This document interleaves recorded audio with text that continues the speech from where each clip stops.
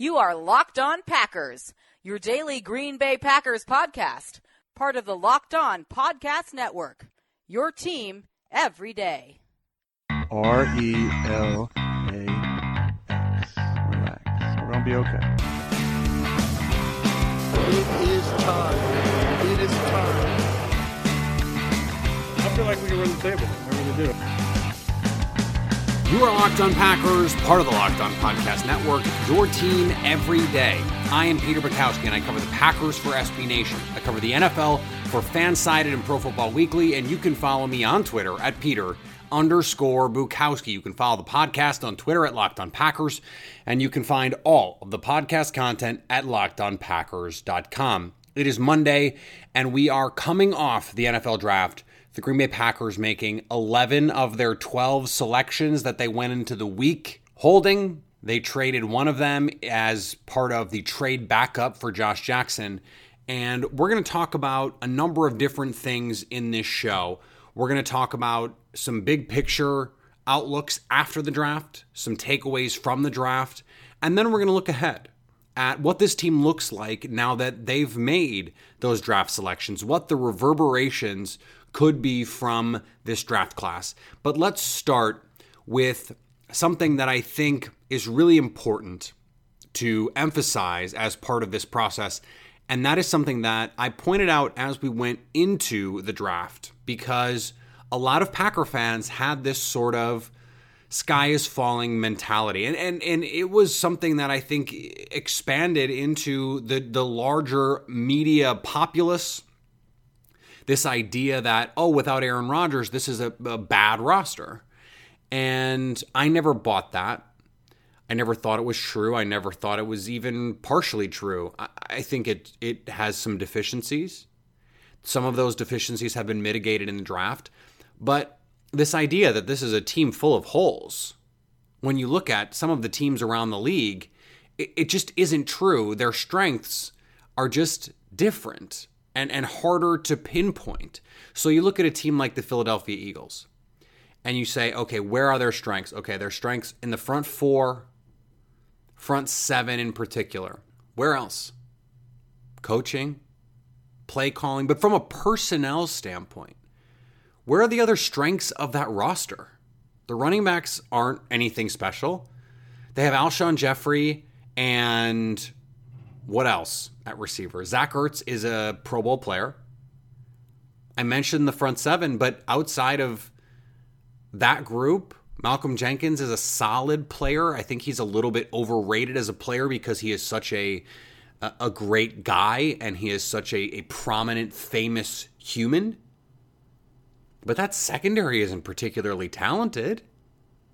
So when I look at a team like the Green Bay Packers and I look at the roster and I go, okay, let's see. Green Bay has a very good offensive line. They have a very good defensive line. They have a legitimate number one receiver. They have a stable of backs, even if none of them are Pro Bowl players. And they have the best quarterback in the sport. So what am I missing? How many places are the Eagles that much better than Green Bay? And the Eagles just won the Super Bowl. I understand the Rams have this cadre of talented players. They've got a crazy defensive interior in particular. They've got a very good secondary. They've got a great running back. But are people sold on Jared Goff? What about the receivers? Brandon Cooks and Robert Woods are going to light the world on fire? It's hard for me to look around the league and see teams that are significantly less flawed than Green Bay. The NFL is full of flawed teams. The Patriots went to the Super Bowl and were moments away from winning. That defense was terrible. The front seven was a joke. The secondary was talented but didn't play up to their abilities.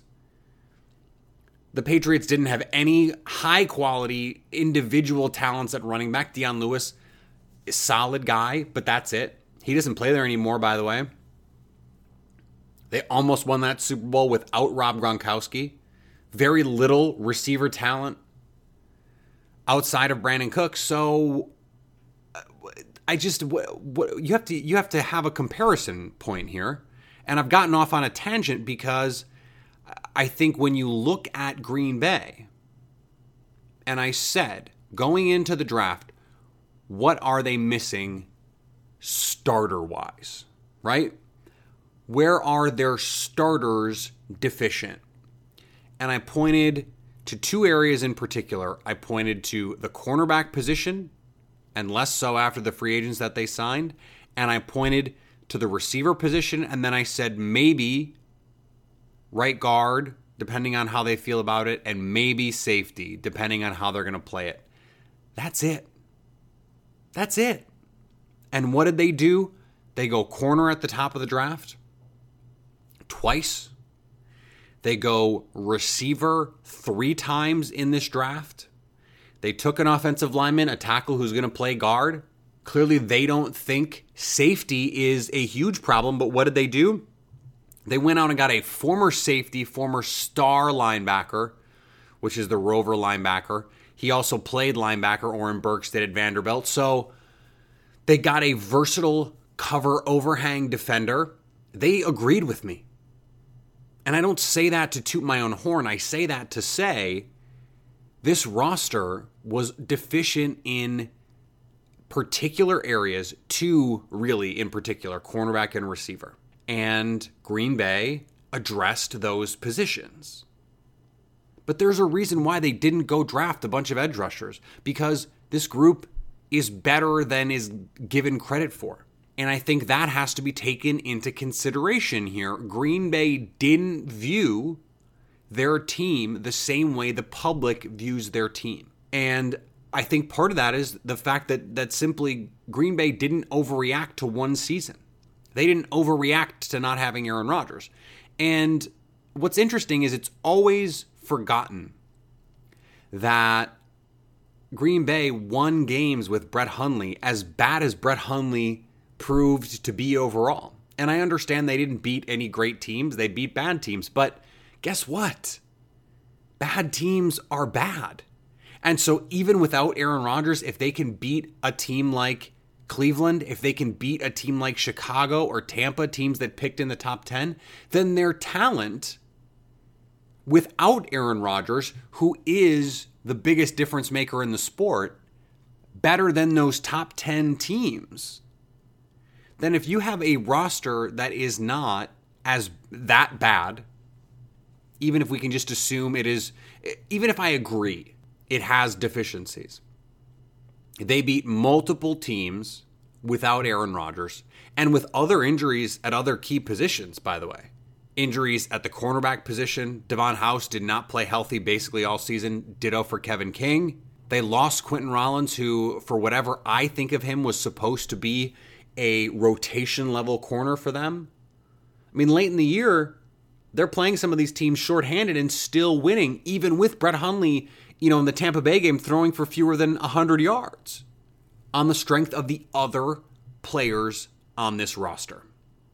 And I think that we have to remember the reality of the situation. Are there other teams whose rosters seem better than Green Bay's? Yes. Minnesota's roster, top to bottom, seems better than Green Bay's. Probably the Rams roster, top to bottom, seems better than Green Bay's. And Philadelphia, if Carson Wentz is healthy, I think you can say their roster, top to bottom, is better than Green Bay's. I don't know that you can say it definitively about anyone else. Maybe New Orleans. That's probably it. Maybe Atlanta's, depending on maybe what you think of Calvin Ridley. I'm struggling to find the team that has a better roster than Green Bay's, or at least has a significantly better roster. And I really do believe that the draft bore that out. That they had 2 positions that they went into this draft thinking we need to address, corner and receiver, and they did that. Before we move on, I want to remind you about our Pro Football Focus Edge subscription giveaway. Put your name and your Twitter handle in a review of this podcast on iTunes, and you'll be entered to win a Pro Football Focus Edge subscription. That's a $39.99 value. It gets you access to player grades, tools, charts, fantasy football data, NFL draft content, and all sorts of data that would normally be behind the paywall. I want to give to you for free. And all it would take is your name and your Twitter handle in a review of this podcast on iTunes. So with the draft now in our rearview mirror, I think in the short term, we can take a leap forward and look at how this draft could play out in terms of the roles right away. And what I want to caution my listeners against is believing that all of these players are going to come in and start, or even a majority are going to come in and start and play meaningful roles. The reality is they just aren't, and for all the reasons I just laid out. And that doesn't even take into account the fact that most rookies aren't very good.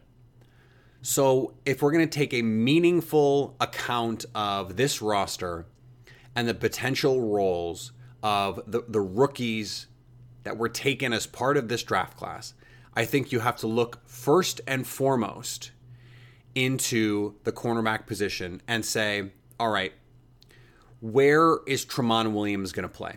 Because Kevin King is clearly going to be a starter outside. And so if Tramon Williams is also going to start outside, which I would think is the way they will look at it at first, then I think Jaire Alexander is the logical choice in the slot. Now, maybe we open the season and we're seeing House on the outside in nickel situations. So rewind to last year. And Green Bay opened the season with Devon House on one side, Quentin Rollins on the other, and then they would rotate. You would see in practice, in training camp, when they went to their nickel personnel and they would bring in the extra corner, Rollins and Randall rotated that inside slot position. Who is going to win that slot position this year? That is going to come down to what happens on the outside. Is Green Bay going to play Tramon Williams there, and does Jaire Alexander win the nickel role? I think that seems like the most logical solution. That is, at least to start the season, I think that will be how they'll go into training camp. I think when we see the first nickel group, that is how it will look. It might be that they slide Tramon Williams, who I think is going to be the de facto starter opposite Kevin King. What they might do to start is have House come in, play the outside, Tramon Williams kicks inside, and they give Alexander reps on the inside. But I do think, much like they did with Kevin King last year, Josh Jackson will be given reps as an outside corner with the first team. Jaire Alexander will be given reps outside with the first team. 1-2 on this cornerback depth chart, Kevin King, Tramon Williams. That's just the reality as it stands right now. And I find it hard to believe that Williams will not be one of the top 3 corners on this team, almost no matter what. He's got a 2-year contract. He's going to be on this team. Now, the question becomes, what happens to Devon House? Because if Josh Jackson comes in and plays well, and Alexander comes in and plays well, and they have Williams, and they have King, and Lindsey Pipkins does some nice things in training camp and in preseason, do they need to keep Devon House? I really don't think they do.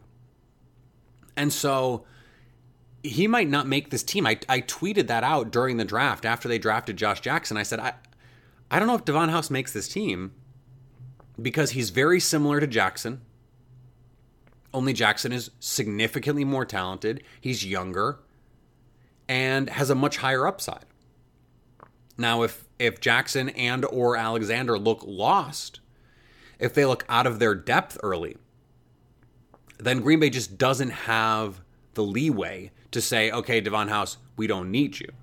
In a perfect world, Jackson and Alexander look like veterans when they get to camp. I don't think we can bank on that. I don't think anyone should expect that. I don't think it's realistic. I don't think it's fair to them. Let's have realistic expectations. Rookie corners are generally bad. The likelihood, the statistical history says they are much more likely to be mediocre to bad than they are to be Marshawn Lattimore last year. Now, Lattimore and Tre'Davious White were both very good corners as rookies. Desmond King, another Iowa corner last year, came in and played very well for the Chargers in the slot. Could Alexander or Jackson replicate that? Sure they could. They're both exceedingly gifted players. They could both come in and give the Packers meaningful snaps. I don't think that can be expected early on. And as a result, I think you just have to say King, Williams, one of the rookies, and House are probably going to be your top 4 corners. And the other rookie corner is going to be your 5th corner. And then it's going to be a fight on the roster for if Josh Hawkins and Lindsey Pipkins can make this team. But again, I won't rule out that Devon House just doesn't make it. Because I think Lindsey Pipkins can be a better player than House. Although I like House as a depth play. I just think Pipkins has a bigger upside. He's got more versatility. I'm out on Josh Hawkins. I just don't think he can play at a level that is enough as a cornerback, and certainly not enough as a special team. Like if he were Jeff Janis but a cornerback, he could be on the team, but he's not. So if you're not going to be a special teams ace and you can't be a reliable, even just backup corner, I don't know what your value is relative to 2 rookies and a second-year player and 2 free agents, plus Lindsey Pipkins, who outplayed you, just objectively speaking, last year. I think the reality is Hawkins is probably the odd man out, and I think there's certainly a possibility where they only keep 6 corners. I think they'll probably keep 7. But if they only keep 6, I think Devon House's job is legitimately in question here. You are listening to Locked On Packers on the Locked On Podcast Network, the #1 daily local podcast network. To catch up on everything around the league, check out Locked On NFL and Locked On NFL Draft. The other interesting battle is at receiver. And we talked about it a little bit on Saturday after we went through this receiver depth chart and all the different machinations that could come out of it. And the more I've thought about it, I just don't think Trevor Davis is on this team next year. I think because, look, Jair Alexander can return punts. So he could be the team's punt returner, especially if he is a nickel corner. Or let's say Josh Jackson outplays Alexander in the preseason. And he's the guy that earns the playing time. And then what they do is Jackson becomes the outside corner in nickel situations. They move Tramon Williams inside, much like what happened with Demarius Randall when he was a rookie. Casey Hayward was the outside corner. Then in nickel, when they had the 3rd corner in there, they moved Casey Hayward into the slot and Demarius Randall played on the outside. If that is the case, then Alexander is a quality punt returner, or at least a dynamic punt returner in limited reps at Louisville. He was their safety punt returner. So a lot of college teams and a lot of NFL teams, you see Odell Beckham returning punts. Not every time. Antonio Brown does the same thing. But in big spots, when the team needs a play or when they need to secure a catch.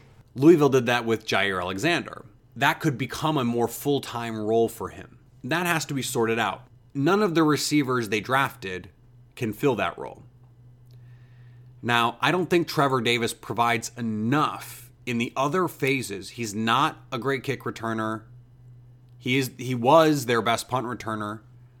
But Alexander could be better as a punt returner. And I think someone like Marquez Valdes-Scantling is the kind of player with his speed and his size to be a kick return guy. Green Bay tried Jordy Nelson as a kick returner. They tried Jeff Janis as a kick returner. They will almost certainly try Valdes-Scantling as a kick returner. And so I think his value early is going to be special teams. Jamon Moore is going to make this team as a receiver. What happens with Equanimeous St. Brown, I don't know. There's some weird reports that came out on Sunday about he doesn't stretch, which is just like a weird thing. He doesn't stretch, which is apparently his dad's mantra. They don't stretch because cheetahs don't stretch, which is like an amazing thing. He refused to play special teams.